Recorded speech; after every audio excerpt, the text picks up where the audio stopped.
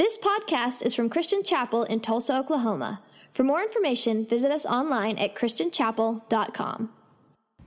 Today we're going to look at Hebrews chapter 10, verses 19 through 23, and talk about what it looks like to go all in as a follower of Christ and where we find the confidence to live that way.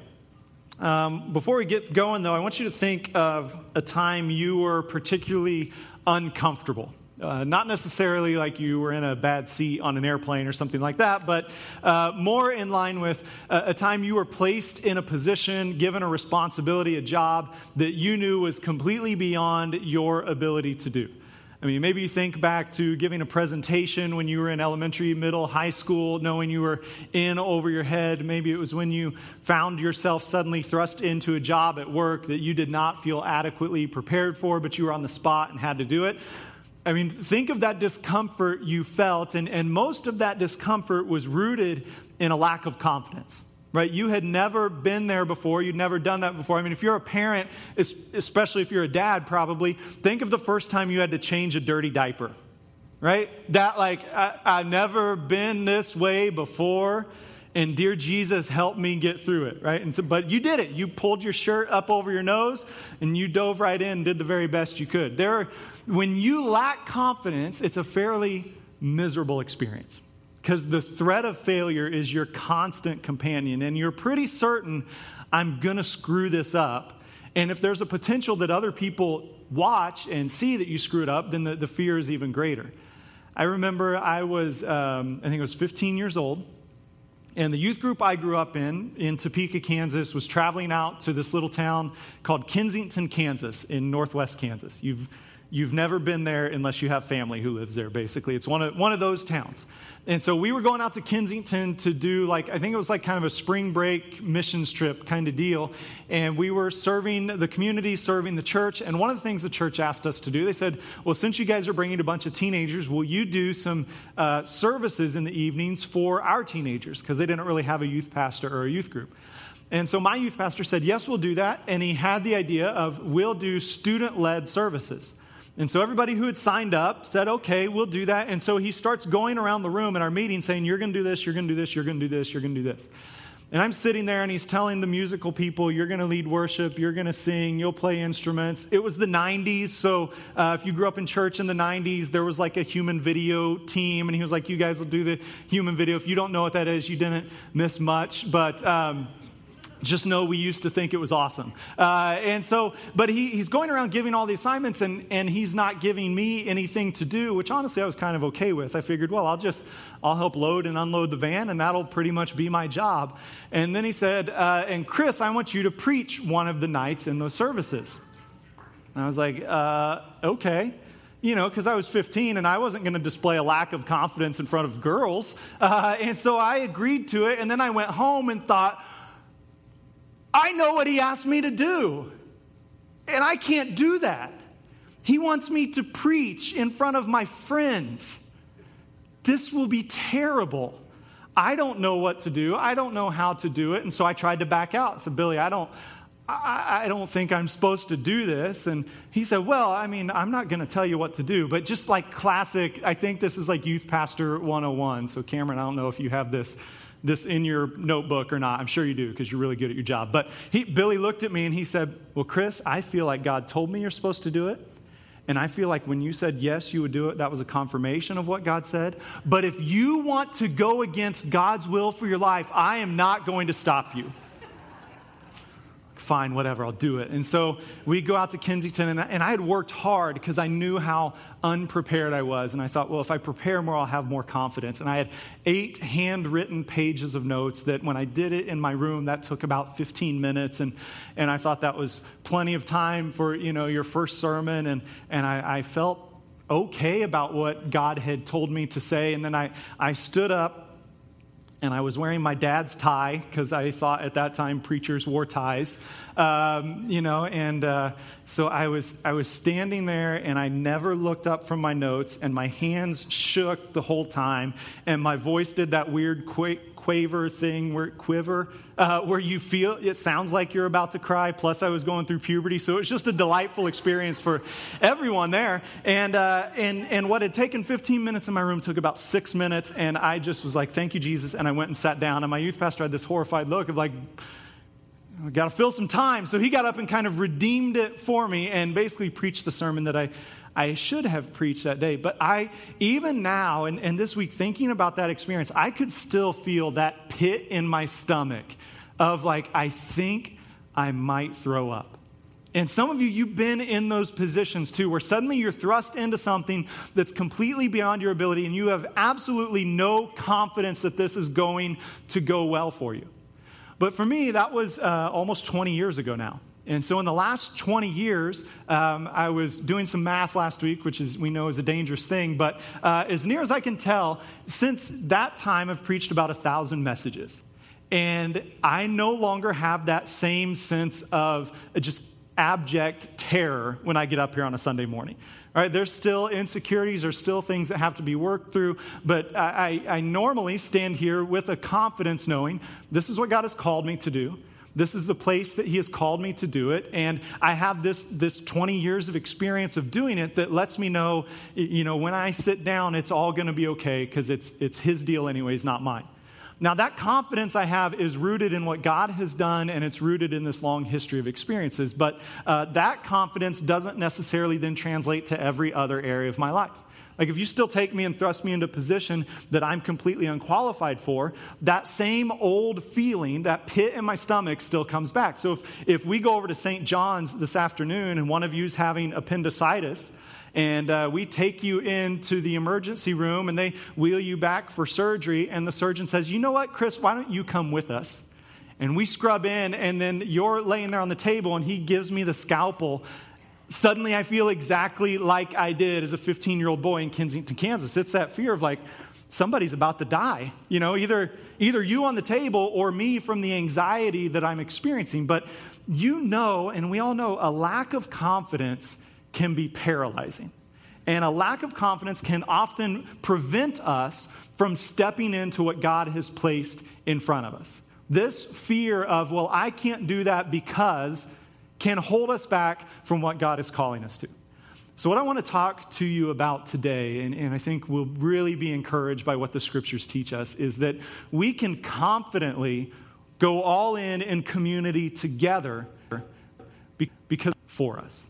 We can have all kinds of objections of why I can't go all in a Christian community. And it might be your past hurts, your past failures, your past mistakes. Maybe you tried it once and you got burned really bad. Maybe other Christians were really mean to you. Maybe you were the mean Christian. There's all sorts of reasons that we think, no, I can't do that. What I want to talk to us about this morning is that because of what Christ has done, we have confidence not only to enter into his presence, but to enter into deep and meaningful relationships with each other. And I think that's vital for us to understand. You see, when God calls us to Jesus Christ, he not only calls us to be known by Jesus, but he calls us to be known by each other. Throughout the scriptures, when you read of placing your faith in Christ, it's always in the context of a community. And one of the greatest threats, I think, to the American church is that too many Christians mistake being part of an audience for being part of the church. And somehow we have been led to believe that by sitting in a seat 2 Sundays, 3 Sundays, 4 Sundays a month, by coming for an hour, singing a few songs, listening to a message, praying a prayer, and leaving, that this is the fullness of life that Christ has brought us into. And so our faith becomes very personal, very private, and we come, for the most part, as members of an audience coming to judge, to critique, to receive, and to leave.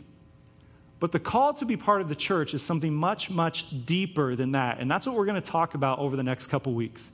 What does it look like for us to go all in the community in which God has placed us, which in our context is the local church, and for us specifically is here at Christian Chapel. So just to be very straightforward, over the next 3 weeks, I'm going to be very direct and give you a lot of opportunities to explore what it looks like for you to go all in. My goal in that is not to build our church programs. It's not to guilt you into doing something. but it's instead to show all of us that when we are willing to fully take our place as sons and daughters of Christ, it means we will take our place as brothers and sisters in Christ with those around us.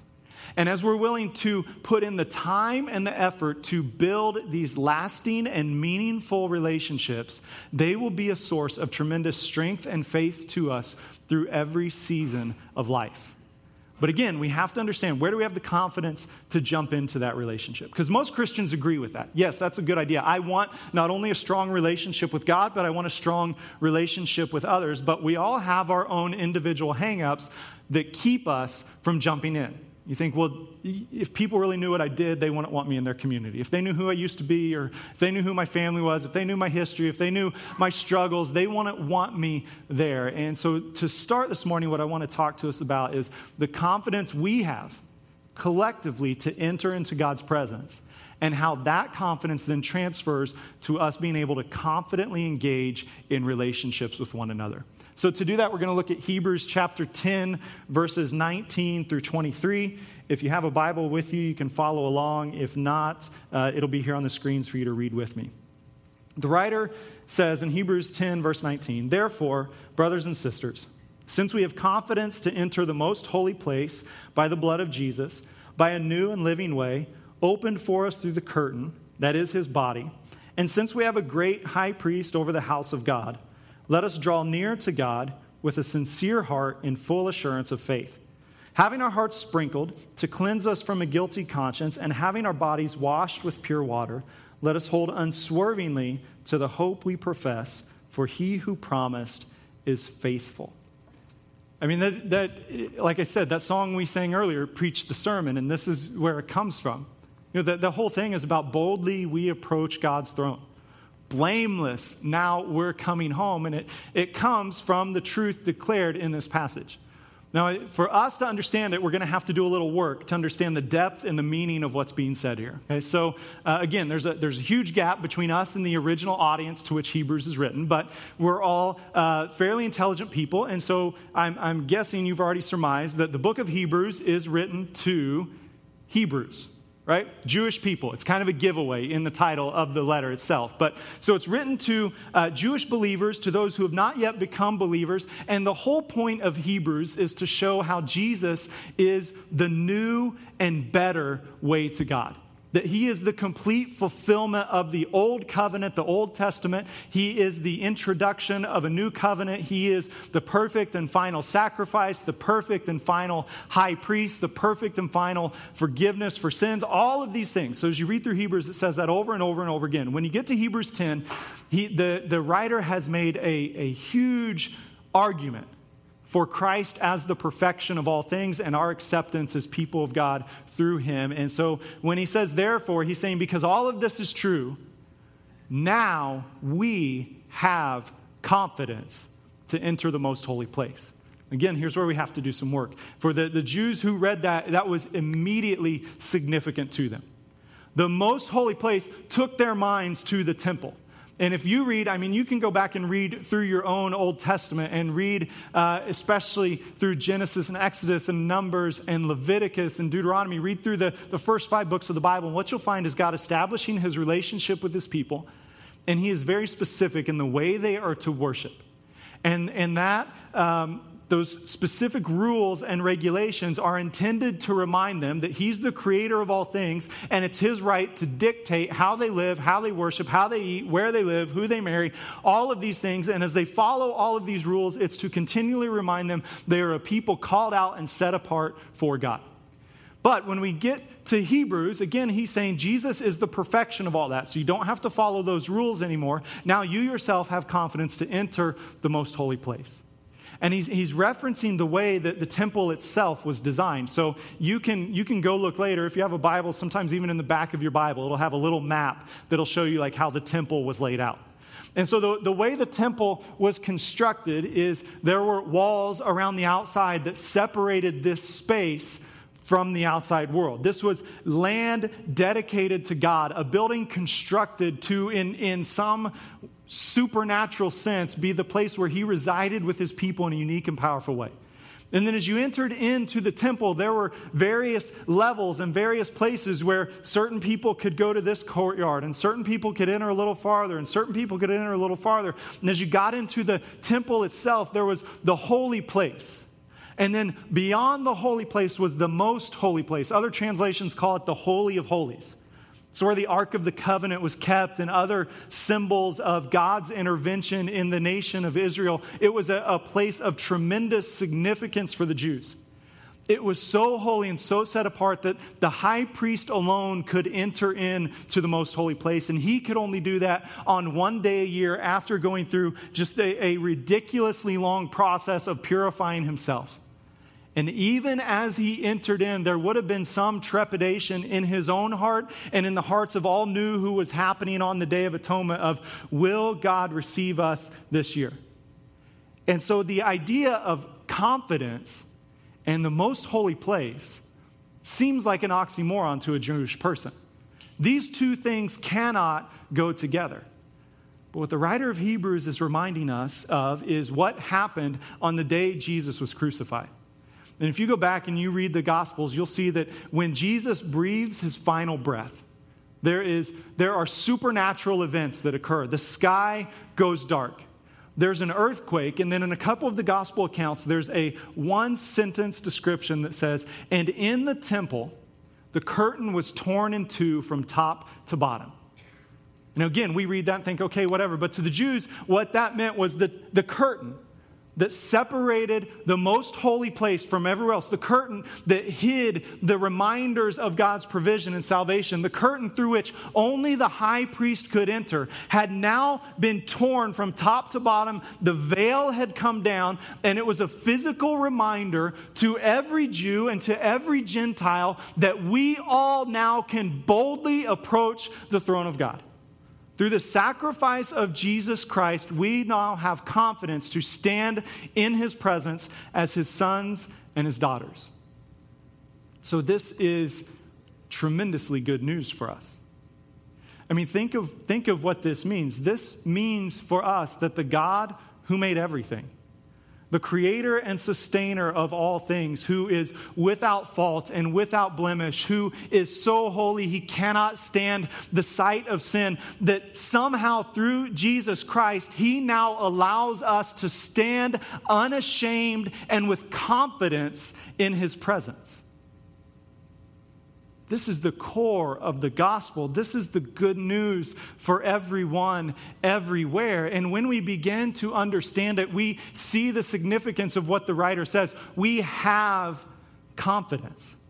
You see, sometimes we're hesitant to enter into community with other believers because we think we're just not good enough. You know, you look around on a Sunday morning and you see people who appear to have it all together.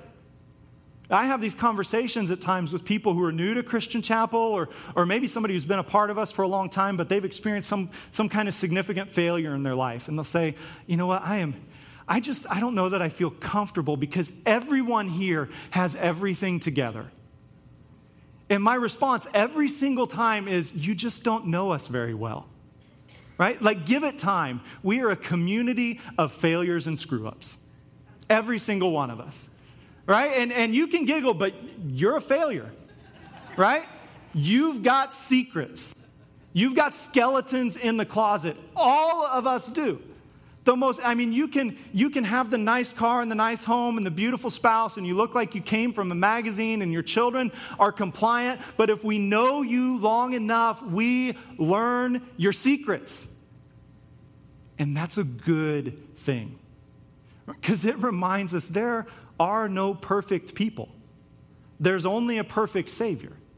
And none of us, through our own effort, will ever be good enough to enter into the presence of God and stand before him. But what the writer of Hebrews tells us is now we all have confidence because of what Christ has done. Just consider that me, a weak, sinful person, a person who's made 10,000 promises to God and broke them 10,000 times. A person who has said time and time again, God, if you'll forgive me, I'll never do that again, only to do that again and again and again and again. And what he says is, because of Jesus, you still stand confidently before God. And he no longer sees your sin, and he no longer sees your failure, but he sees you as his son and his daughter. This is tremendously good news to us. And I know we are a quiet, reserved church, and nobody would ever want to vocally affirm the good news that Christ has done inside of us. But I know inside your heart right now, it's bubbling up. And I know you understand it and you feel it and you experience it. And what we need to understand is God says we have this confidence, so now we can live in it. And now we can share it with each other. And now we don't have, and here's the thing. It's not arrogance. It's not conceit. It's not saying, man, God is so lucky to have me on his team, and you people are so lucky that I go to church with you. Like, this is a holier place because I put my butt in this chair. That's not it, right? It's holy confidence, rooted entirely in what Jesus has done. It is tremendous and unending good news to us that no matter how many times or how majestic our screw-ups have been, the forgiveness of Christ is greater. And it's available and it's unending. And so we, no matter what, confidently stand in God's presence.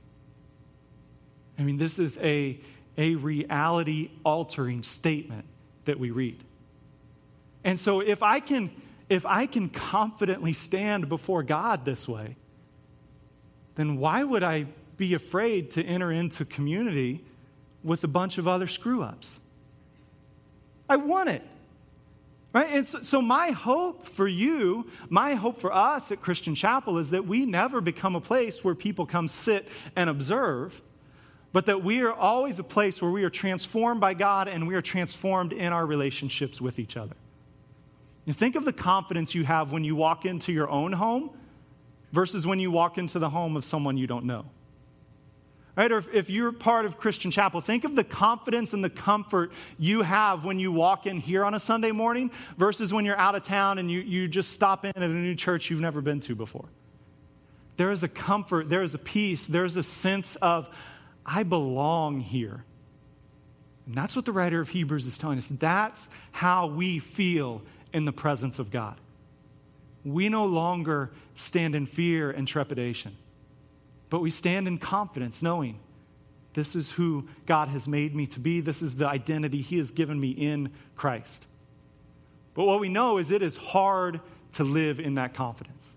Right? Life conspires to strip us of that confidence. And so the writer of Hebrews goes on to tell us, once we have been made confident, once we have been called in, we must then live with that confidence.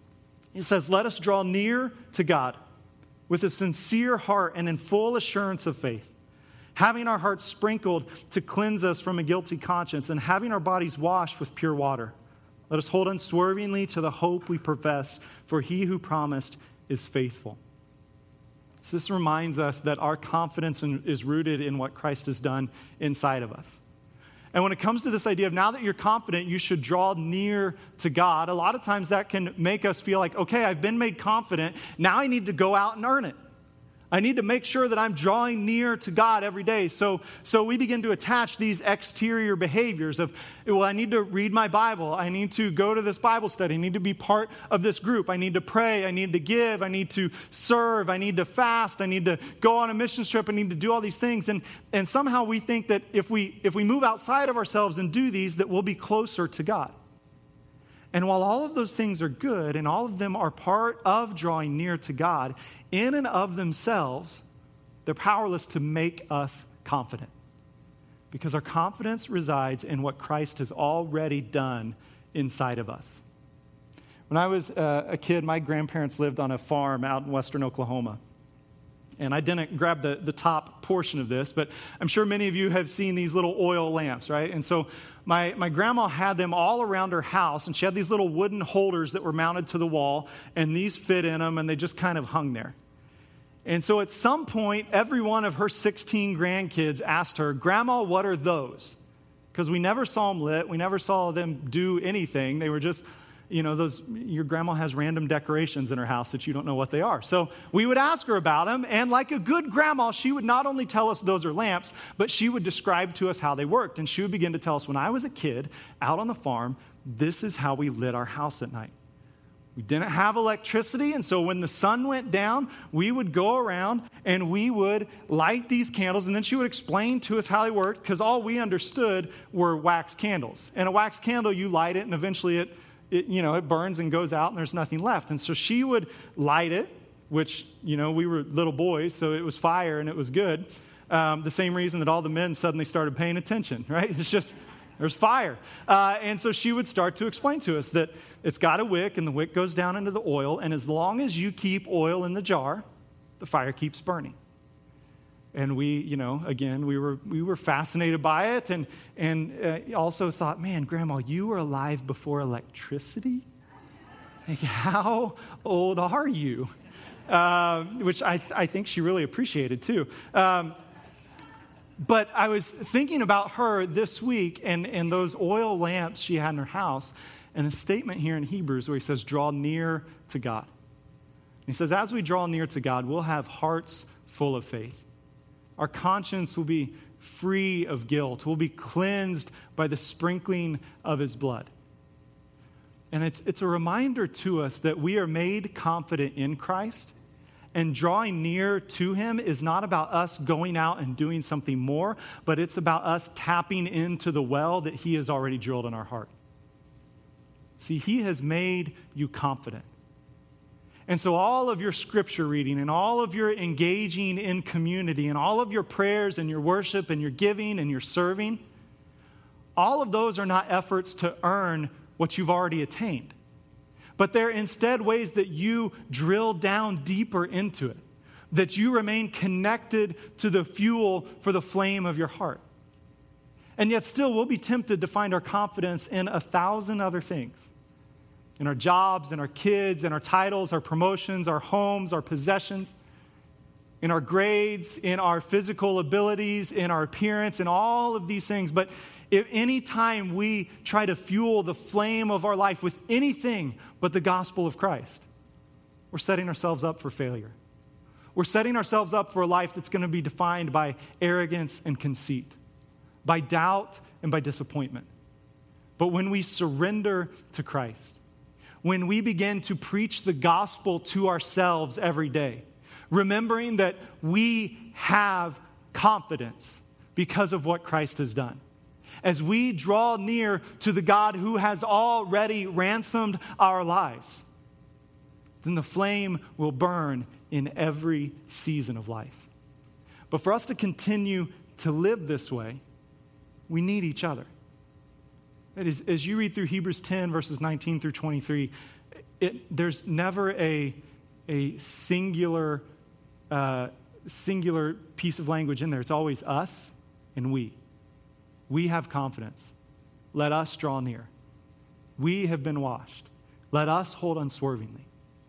It's a reminder to us that our confidence resides not only in what Christ has done inside of me, but part of my confidence resides in what Christ has done in you.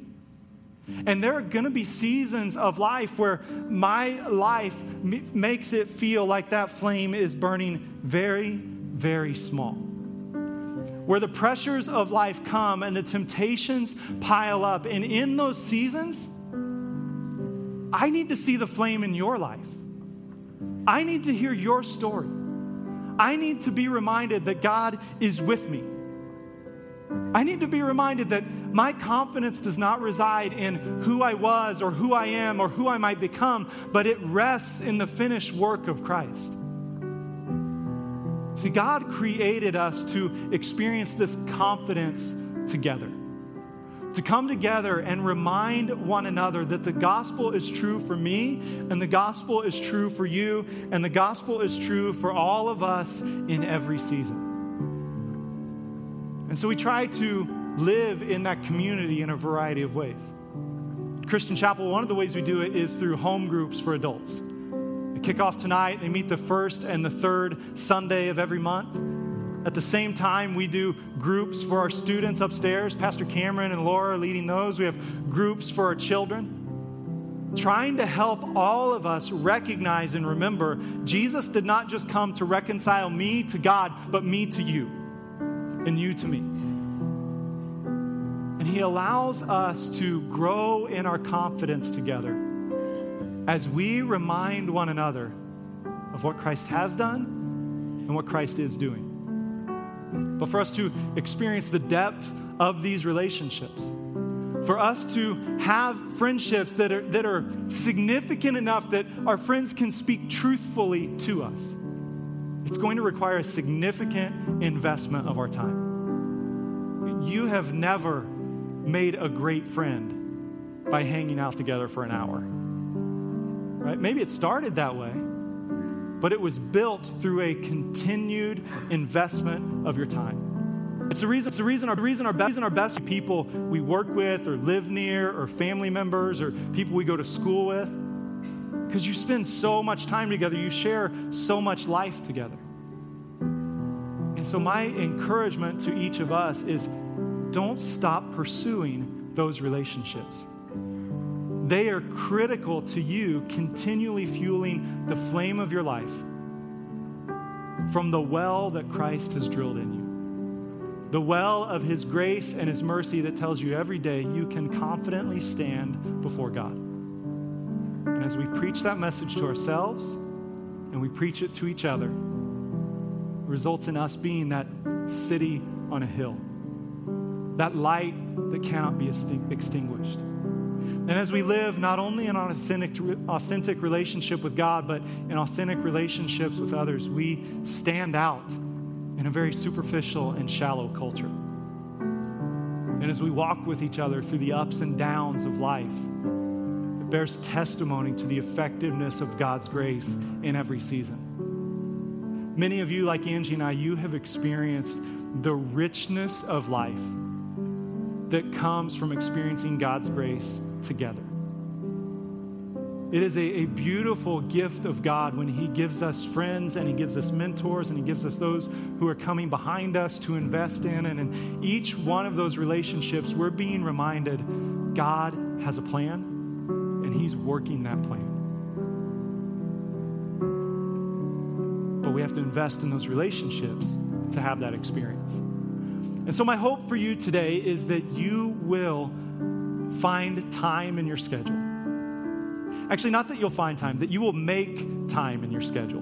Because you'll never find it, right? It's always, you never have enough anyways. So you have to make the time, you have to make the space to grow in those relationships. And so that's what a home group is. It's just an opportunity for you to carve out 4 hours a month to say, hey, we'll be together. I'll make this a priority. If we're out of town, we'll get home in time to be part of our home group. If we're going out of town, we'll go on the second Sunday of the month, right? It's just making this investment, because here's what I can promise you. Life is going to be hard, life is going to be difficult, and it's going to be better if you're not alone. And we see that so many times. And sometimes you're going to be the one serving, and sometimes you're going to be the one receiving the encouragement from others. But in all of those seasons, you will be reminded of who you are and of what Christ has already done in you. And you will reach down into that well once again, and it will be a source of life and hope and salvation to you. Thank you for listening to this podcast from Christian Chapel. For more information, visit us online at christianchapel.com.